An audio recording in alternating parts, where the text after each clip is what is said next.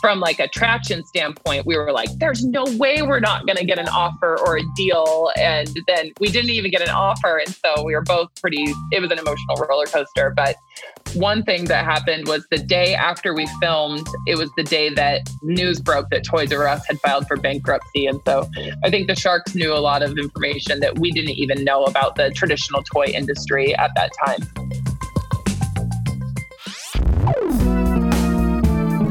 Podcasting from Boulder, Colorado. This is the Baby Got Backstory podcast, where we dive into the story behind the story of today's most inspiring storytellers, creators, and entrepreneurs. I like big backstories, and I cannot lie. I am your host, Mark Gutman.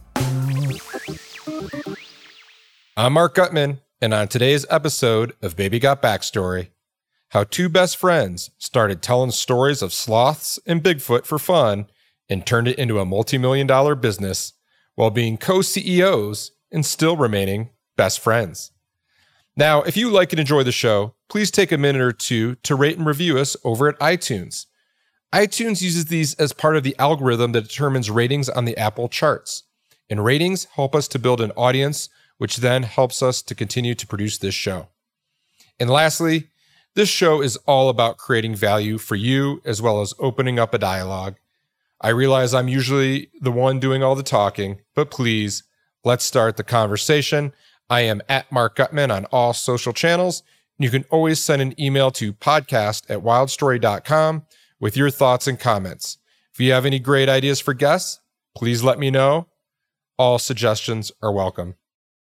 As you're about to hear, Slumberkins are plush toys with a corresponding story that are designed to help parents and children have difficult conversations, to adding a new family member, to losing possessions in a house fire, or even, yes, a global pandemic. They are communication portals that allow us to have those hard conversations in a way that are authentic, real, and positive. And of course, I love that this business is based all around story and the power that story has to provide meaning and clarity around some of life's most challenging moments. From the moment Kaylee Christensen and Kelly Oriard met in high school, they were fast friends destined to build a company their own way. And this is their story.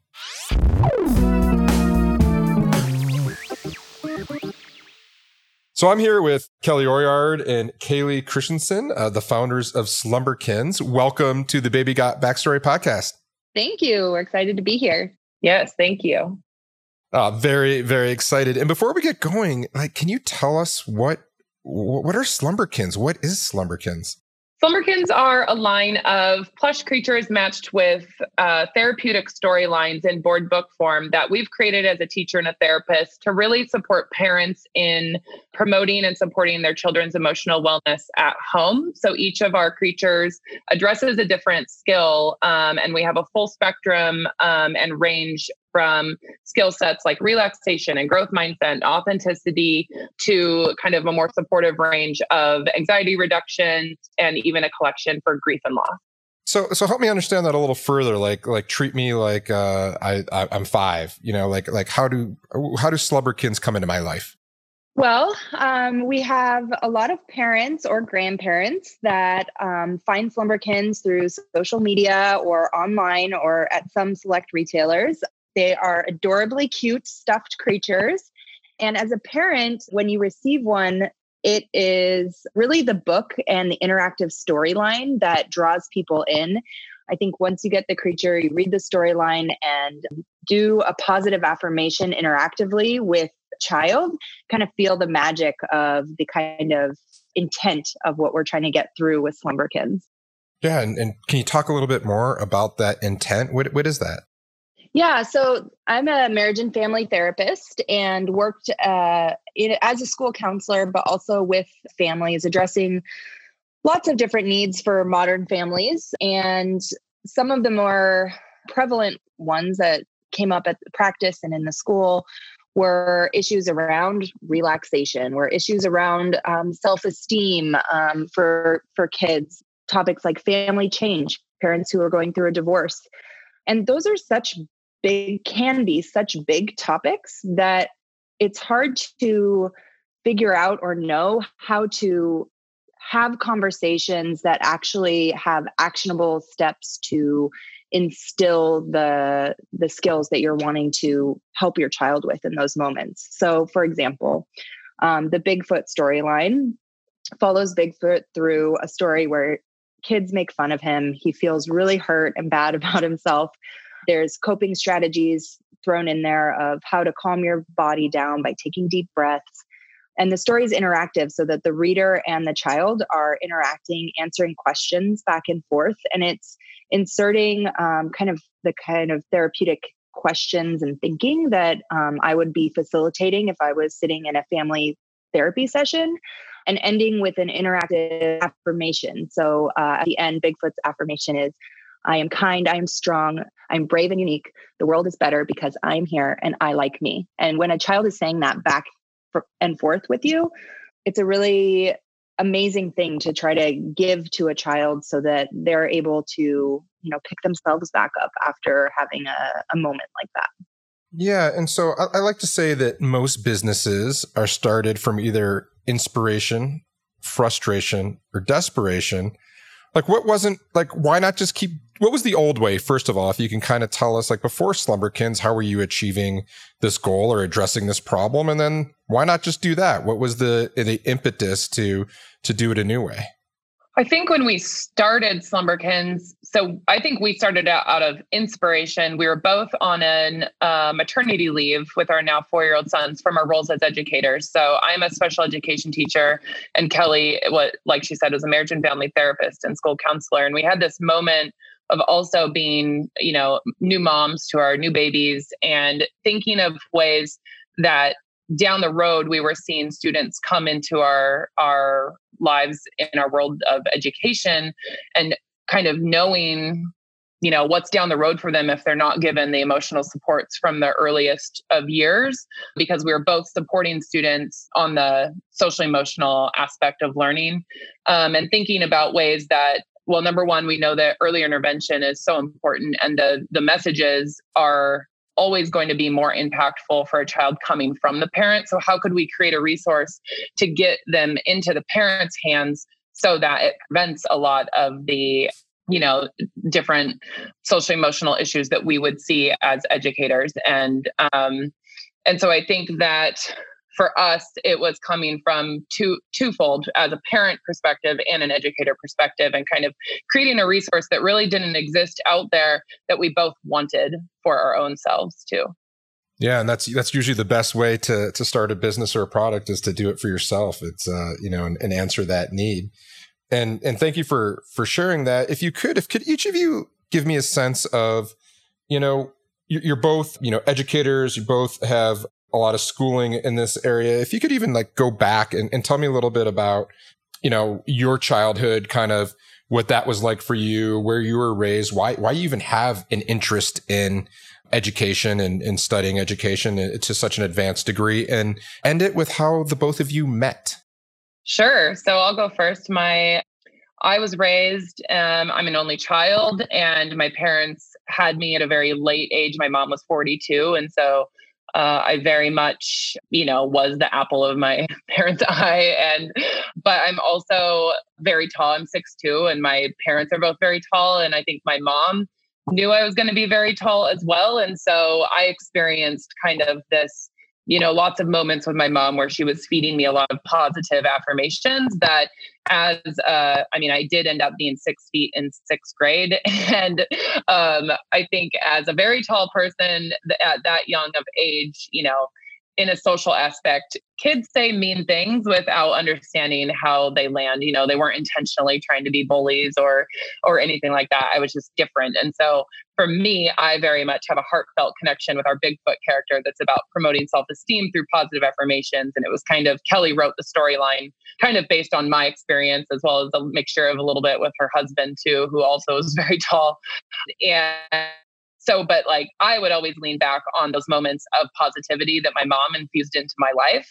And, I attribute my ability to kind of brush it off and kind of stay resilient and optimistic to her doing that. And so I think the Bigfoot story in particular is a manifestation of giving parents kind of the set of words and tools of the affirmation of, Bigfoot's affirmation is, I am kind, I am strong, I am brave and unique. The world is better because I am here and I like me. And so if you hear a child say that at a very young age, like say age 2, it's just a moment that really matters in that child's life. And those words become their inner voice and their reality. And so it just becomes this really powerful moment between parent and child.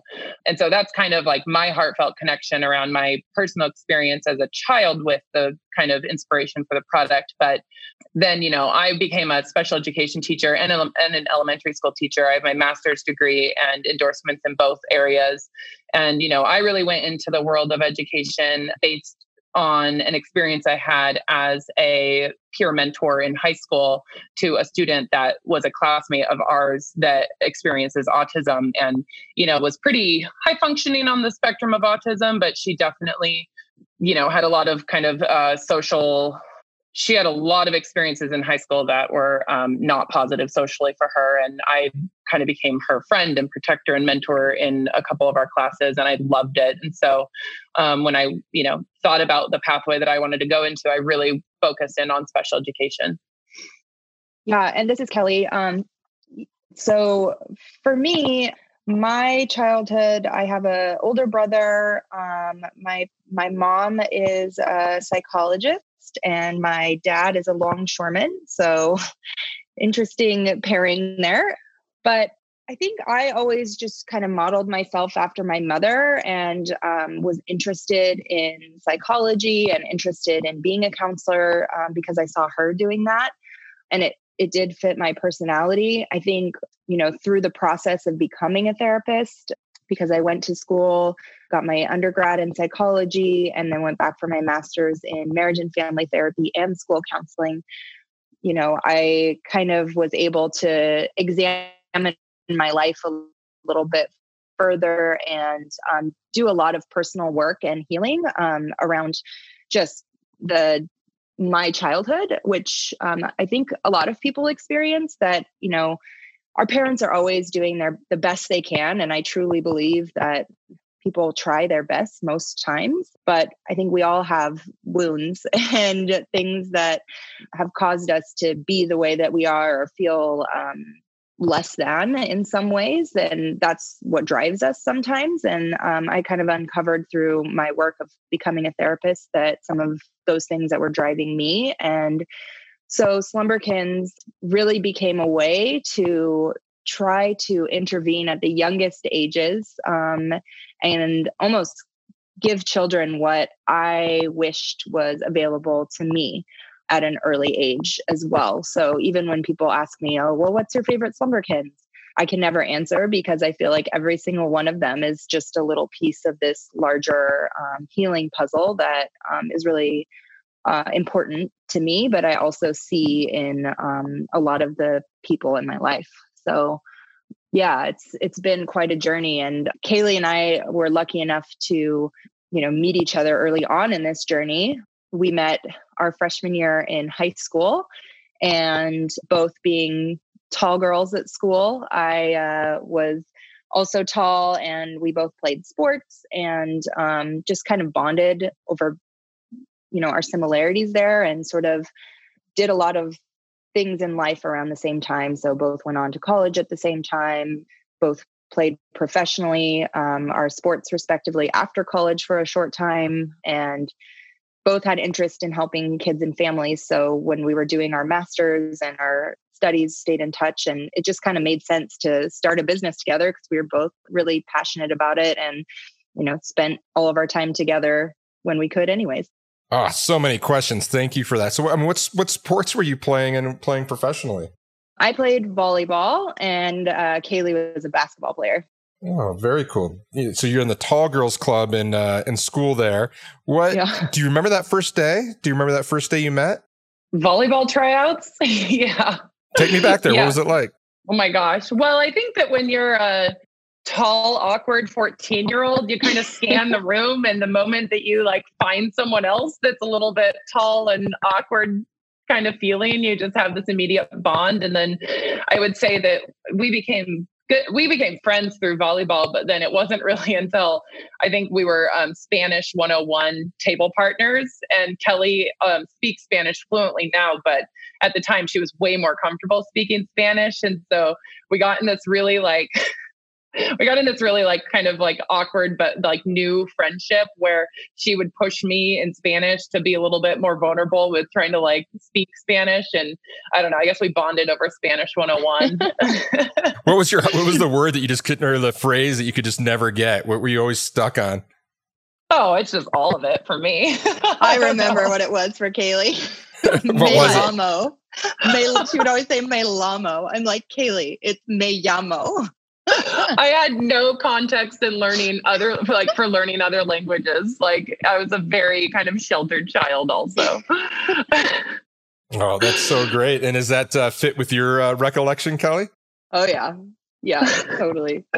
All right. So you both went on, but you were friends, and you're in the so-called Tall Girls Club, and you're going off and doing some cool things and playing sports and going on to build your careers. And did you ever think that you would be business partners or entrepreneurs even before that?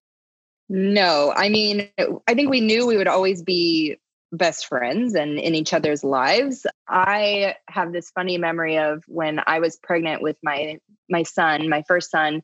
I went on a little baby moon to New Orleans with my husband, and I saw a psychic, and she told me that I was going to be an entrepreneur and a business owner. And I remember telling Kaylee, I had the worst reading ever. This lady thought that I was going to have a business, and she's crazy. That's so insane, because we were working in education. So I just was for sure going to retire an educator. And sure enough, the business started up after I had my son.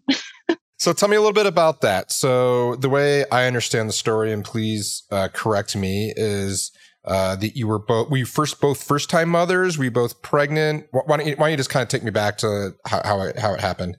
Yeah. So it was my second son. And so I had done it 3 or 4, almost 4 years previously. And so when Kelly's son was born, he was very colicky, and it was really difficult for her at home with him. And so I would bring my son Owen over, and we would just get her out of the house, and we would go on walks and just try to give her some relief of being cooped up in the house with a colicky baby, because that is it's a very hard thing for any mother or any parent with a colicky child. And so I think it was this just kind of natural support system that went into place of us kind of hanging out daily, going on a lot of nature walks here in the beautiful Pacific Northwest, and just feeling really inspired, talking about some of the students that we were working with simultaneously, that then we just had an idea to, both of us had brief histories in knowing how to sew.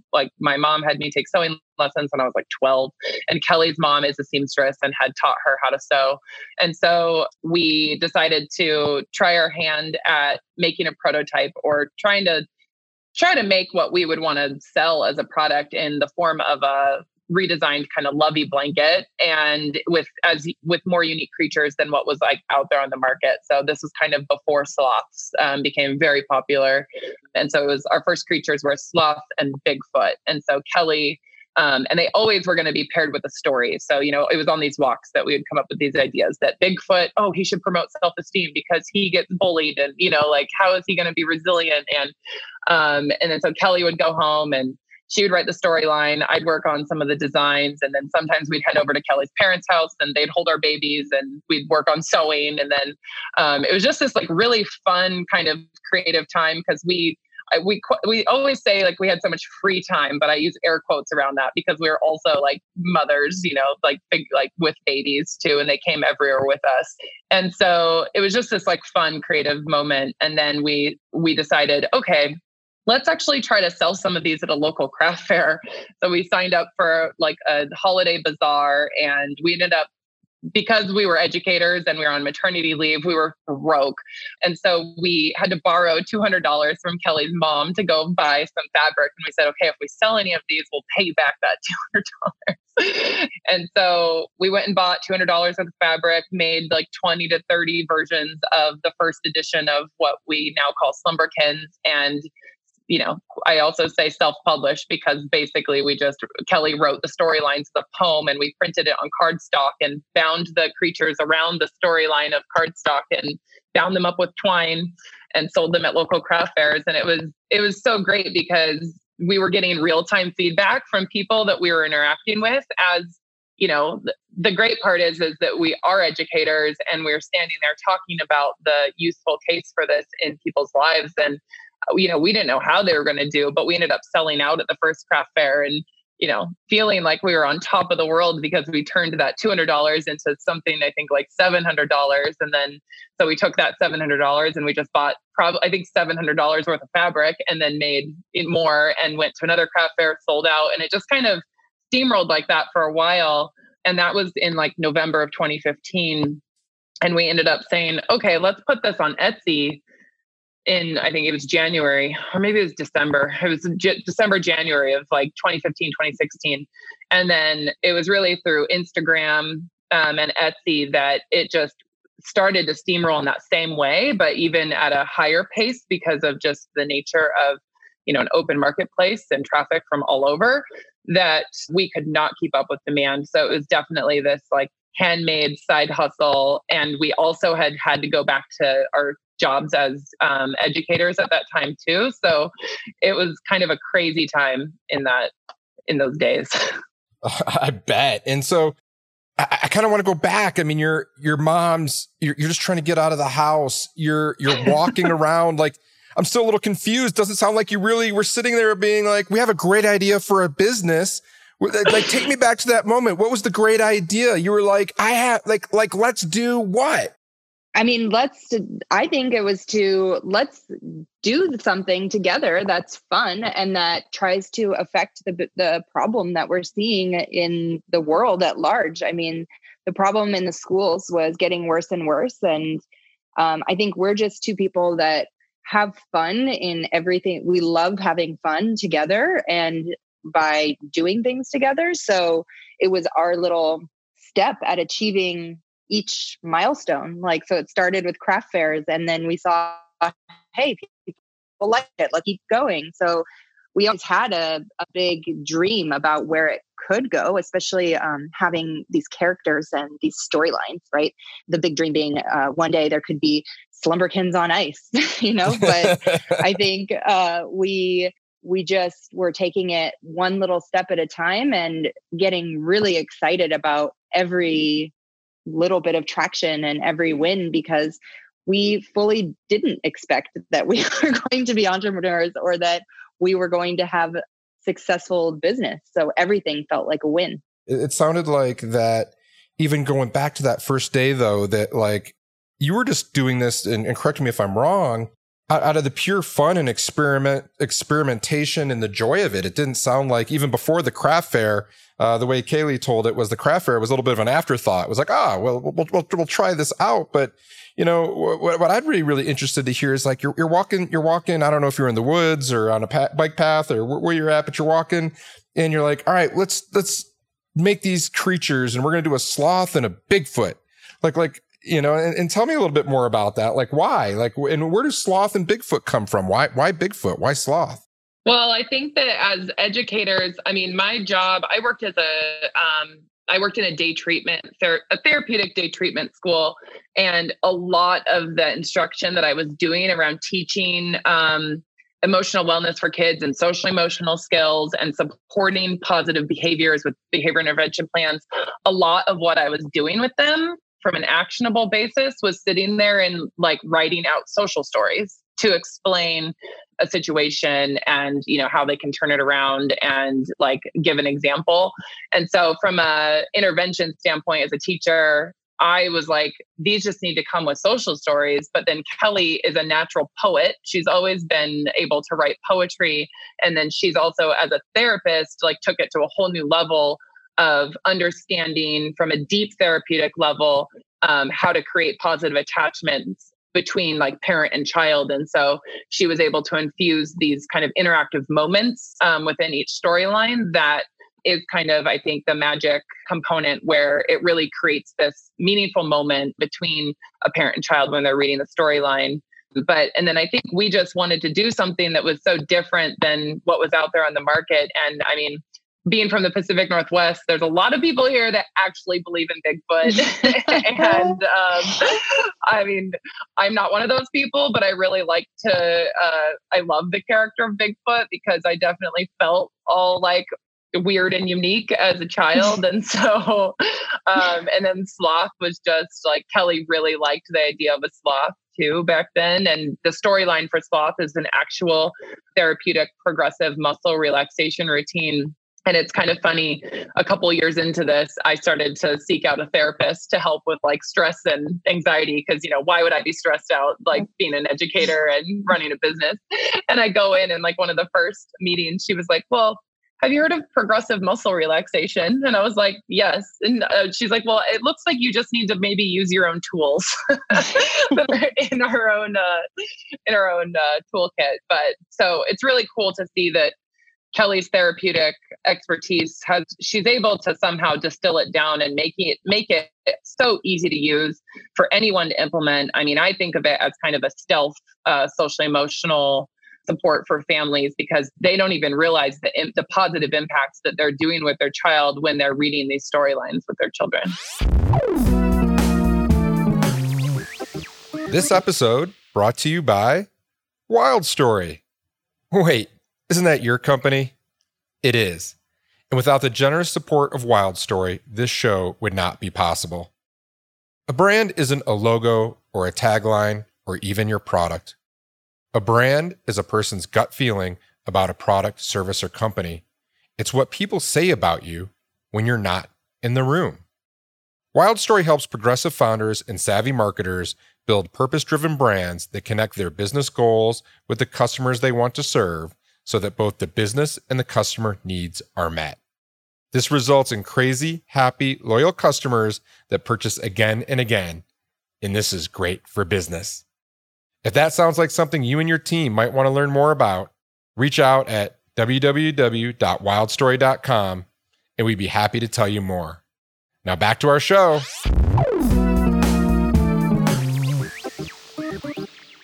Why are stories and storylines so important to the success of your mission and your product?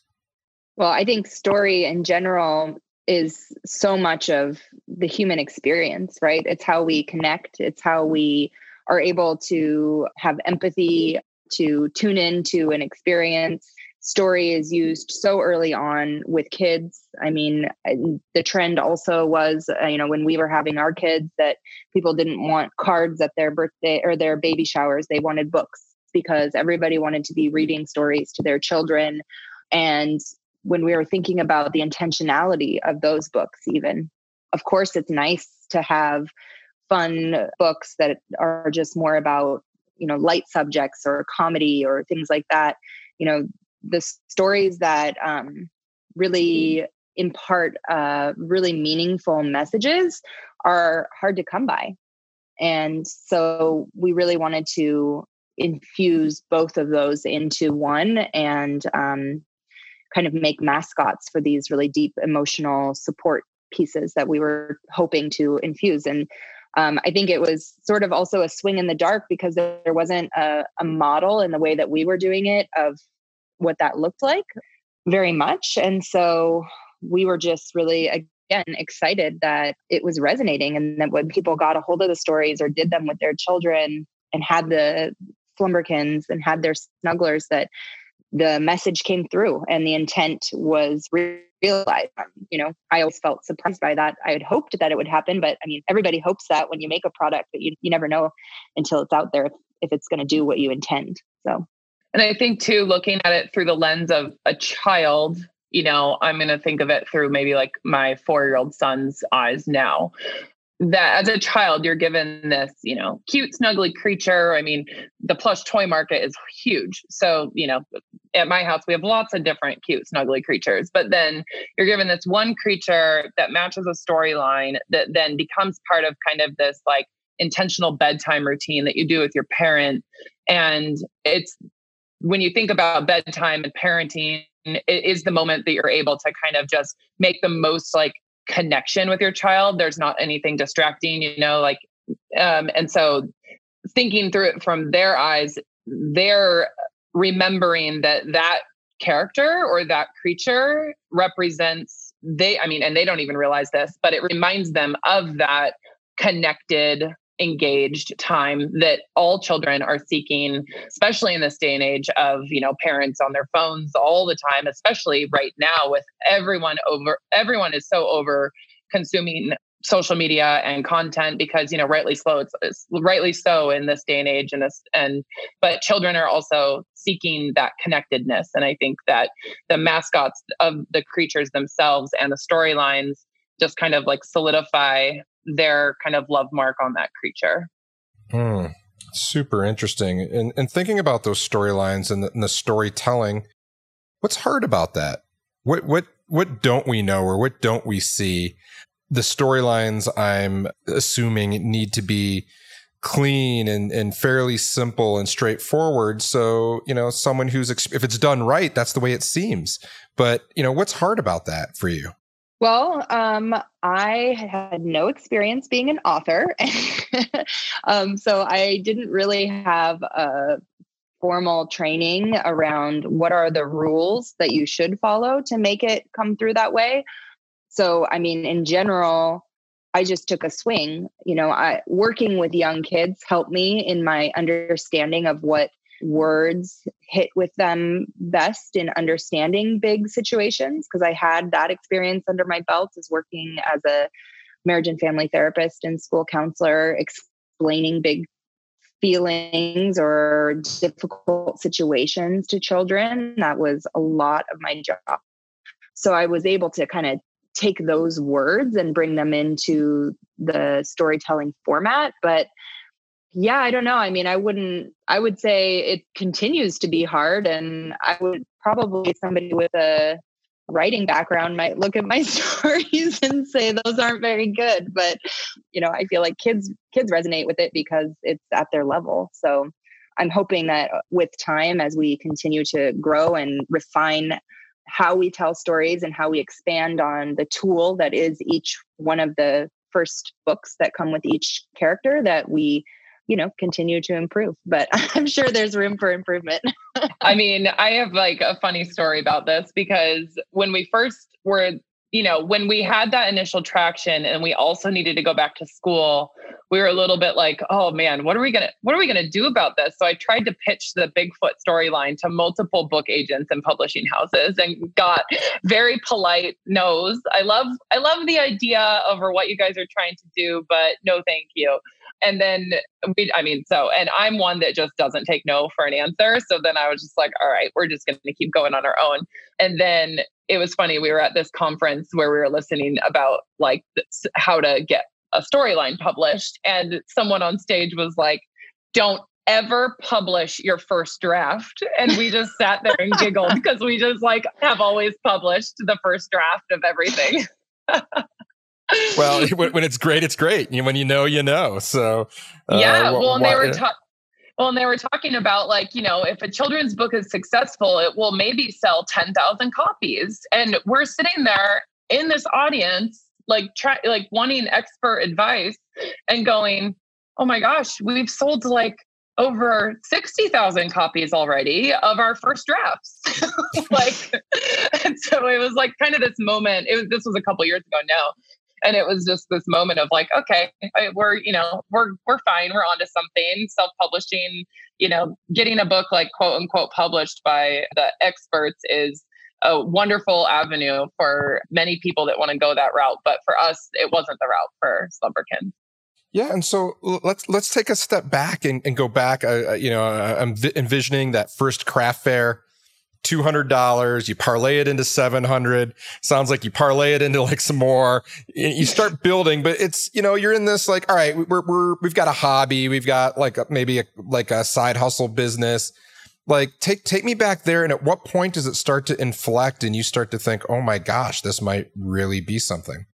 Well, we definitely didn't have a business plan mapped out. And I think the first time that we realized that we needed that was when we went to go deposit that money in a bank. And they're like, you need a business plan for your business bank account. And so then Kelly and I had to open up a personal joint checking account while we worked on a business plan. And I think it was really probably, I think the point, there were multiple points, but one that really stands out was when we got through that first holiday season and we had pretty much gone to all the local fabric stores and bought out all of their plush fabric that we could get our hands on to sew more and more creatures. I mean, we were sewing hundreds of these things at this point. All by yourselves? I mean, are your fingers are bleeding? I mean, type thing? Yep. Yes. All by ourselves. It was crazy. I mean, there was like fur everywhere. It just was like, it was a hustle. But what are your families saying about this? I have to imagine it's quite disruptive. And what's going on like at the house? Yes. Yeah. I mean, it was our poor husbands were, tolerating it, to say the least.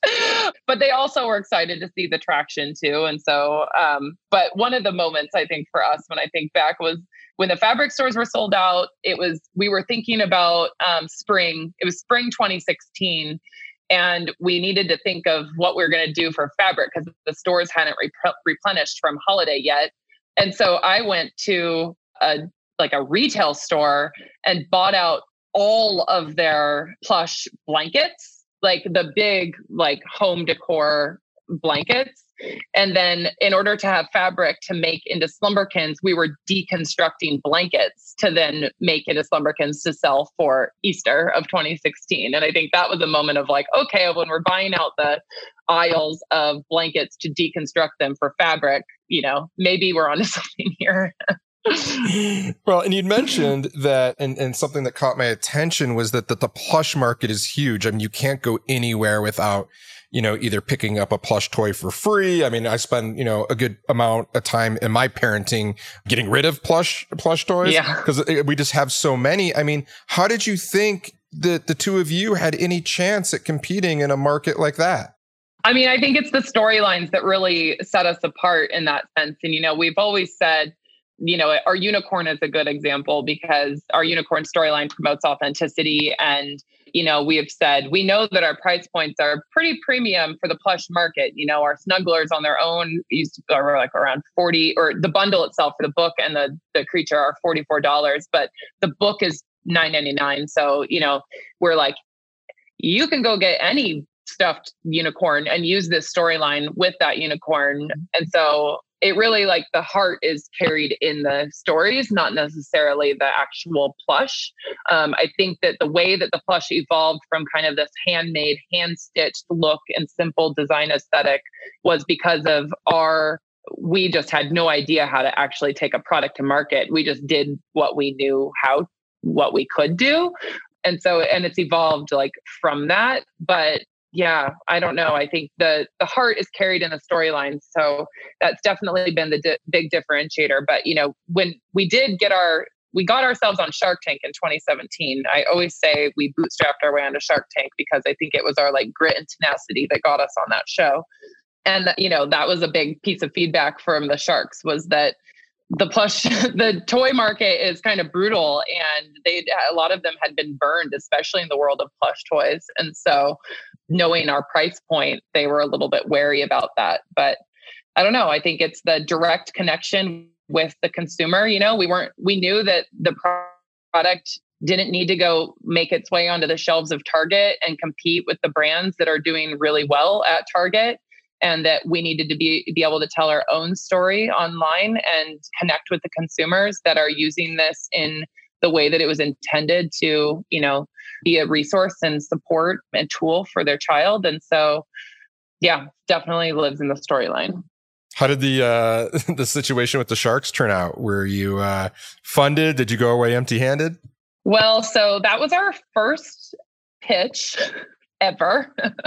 We were completely bootstrapped before we went on there. And I think even filling out that 150-page application made us take the business a lot more seriously. It was the first time that we really started to nail down, okay, what is our mission and vision statement? What is our brand platform? What does strategy look like for the next 3 to 5 years? And it enabled us to really get on TV, tell our story, which was a very heartfelt and genuine story. And the devastating part was we didn't even get an offer. And we both were very thrown that we didn't get an offer, because at the time we were on track to do over $500,000 in sales that year and still being kind of like a local Pacific Northwest handmade brand. At that point, we had seamstresses that were helping us. So from a traction standpoint, we were like, there's no way we're not going to get an offer or a deal. And then we didn't even get an offer. And so we were both it was an emotional roller coaster. But one thing that happened was the day after we filmed, it was the day that news broke that Toys R Us had filed for bankruptcy. And so I think the Sharks knew a lot of information that we didn't even know about the traditional toy industry at that time. But it was a great learning lesson. And the editors and producers on the show really loved the mission and our story. And, the way that they edited our segment was really great. And we're just grateful for the opportunity to be on the show. Yeah. And I can imagine. So you walk in, you're so excited. We are going to crush these sharks. You walk out, no offer. Yeah. The next day, the whole toy industry is in the toilet. Are you thinking are we just not going to do this? Is this destined not to happen? I mean, did you lose faith in the idea? No, I mean, it was funny because, we walked in that tank with our athlete mindsets on, former basketball player here and Kelly being the volleyball player. I mean, we walked in as athletes and then we walked out both sobbing. And so, but no, actually we woke up the next day and it was on the flight home from LA that we wrote our next book on the plane that was about growth mindset and kind of started the beginnings on the development of our character Narwhal. But Kelly might be able to add some more color to that story too. Wow. And what resilience, why? I mean, do you attribute that to your athlete background? You come out of getting, metaphorically punched in the face and right away. I mean, look, I mourn a lot of my failures, maybe too long, but it takes me a little longer to get going than to play right home. So I'm super impressed that you were able to right away, turn it around, say, look, we're still in this thing. What drives that? I think it's for Kaylee and I, that's just sort of the way that we operate. And it does go into that athlete mentality. I think when we would play on teams, you lose a lot of games, you miss a lot of shots, you mess up all the time.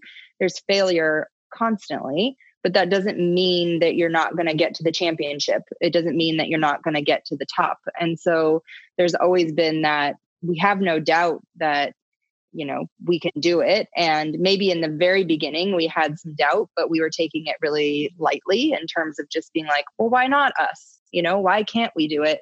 We're smart enough. We have the background. We have access now.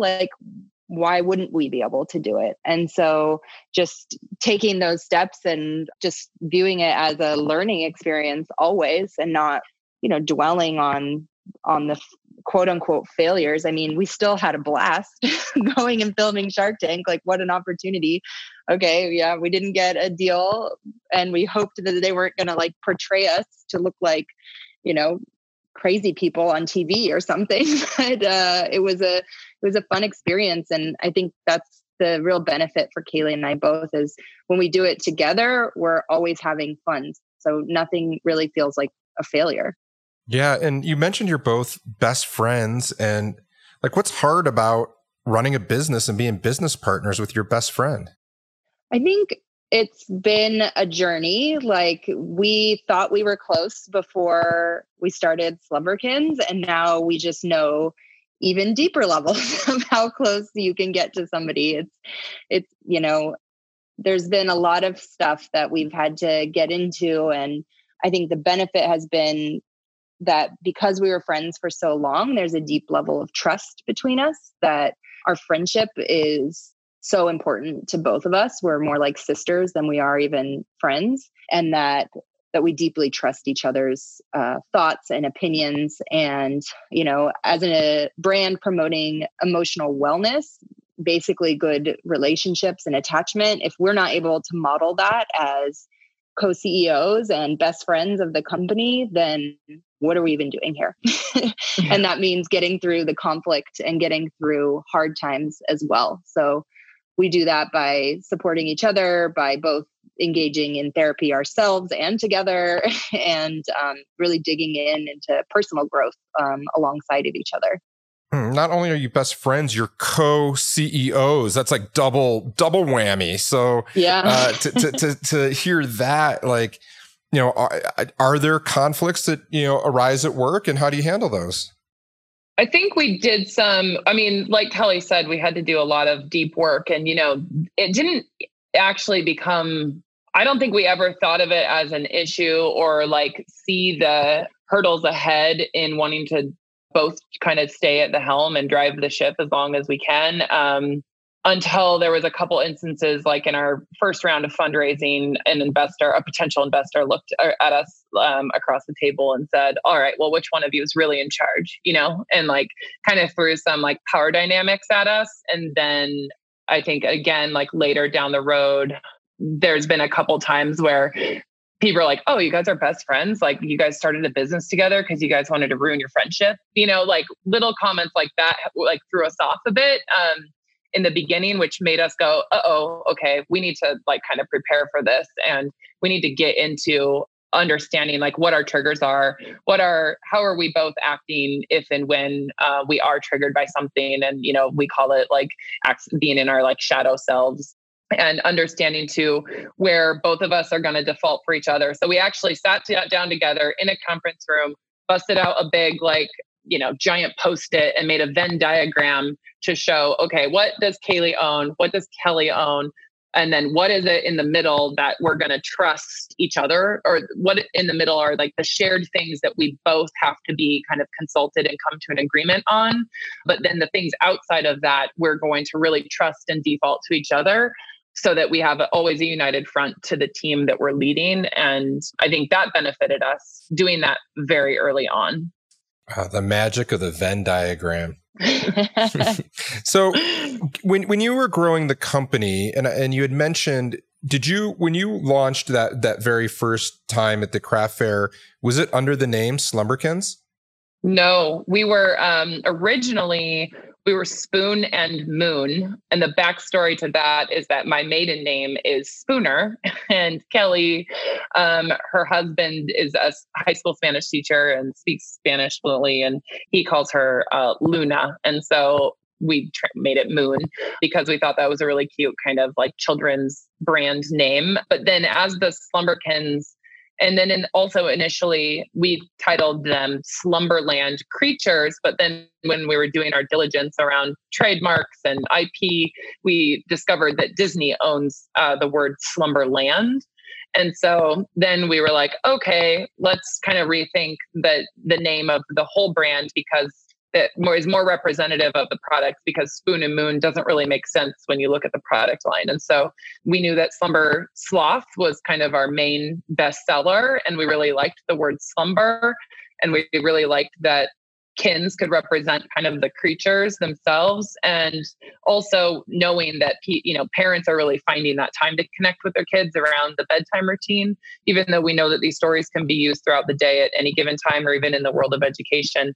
But it just made sense to call them Slumberkins. And so we kind of riffed off of the word slumber for a while. Kelly had some funny variations of some brand names that she wanted to throw out there in the early days. It's always a process naming. It's a lot of fun. And so you went to Slumberkins, and you're growing, and things are happening. You spin out of Shark Tank. We're now just not even a full, basically like about 4.5 years in business, if I'm doing the math correctly. And what does the business look like today? Well, today we have 20 employees. We are 90% direct to consumers still. I think we've always kind of hovered around that number. We have over 60,000 customers in our database, and we are in development right now with the Jim Henson Company to produce a children's television series based on our characters. So there's a lot happening, and we couldn't be more excited about the growth and the connection that we have with our community that we've built around the brand. It's just been steadily growing over 100% every year. And, we're just continuing to sprint to keep up with it and to keep exposing people to the brand. And where can our listeners find out more about Slumberkins or purchase your products or even just learn more about the company? So you can go to slumberkins.com, our e-commerce store. We are on Instagram, Facebook. We have a really awesome community, a Facebook group called the Slumberkins Social, where a lot of really amazing, authentic conversations are happening between parents, caregivers, teachers, around the topics that all of the Slumberkins address. It's an amazing group. Yeah. And so we just love connecting with everybody there. And then hopefully in the next year or so, you'll be able to see Slumberkins on the screen on a global streaming platform. That'll be amazing. And I don't want to put you on the spot, but are you able to leave us with a short Slumberkins story? Okay, sure. So I will read the Bigfoot storyline written. It's, obviously my favorite character, and I hope you all enjoy it. One fine day, while walking through the trees, Bigfoot heard campers, so he went to look and see. Hiding out of sight, he began to understand why Big Feet steered clear of these creatures called man. Bigfoot doesn't exist. He's not even real. He's ugly and hairy and eats dirt for meals. What a lame creature to have in the woods. Why not a unicorn, a Loch Ness, or even Robin Hood? Bigfoot couldn't help the tears in his eyes. He wondered, how could they say that? I'm such a nice guy. Bigfoot ran from the campsite and counted 1, 2, 3. Taking deep breaths, he had to calm down, you see. After hearing those words, he wanted to curl up and hide. How could Bigfoot stop feeling so bad inside? Here is the secret. I'll tell it to you. It will help our friend Bigfoot, and maybe you too. When people are mean and make you feel down, you can believe in yourself and then look around. There are always more people, parents, teachers, and friends who you can talk to or be with to help your heart mend. Every time you hear something that makes you feel bad, tell yourself something that makes you feel glad. Repeat after me. If you think these are true, let's make Bigfoot feel better, and maybe you too. I am kind. I am strong. I am brave and unique. The world is better because I am here. I like me.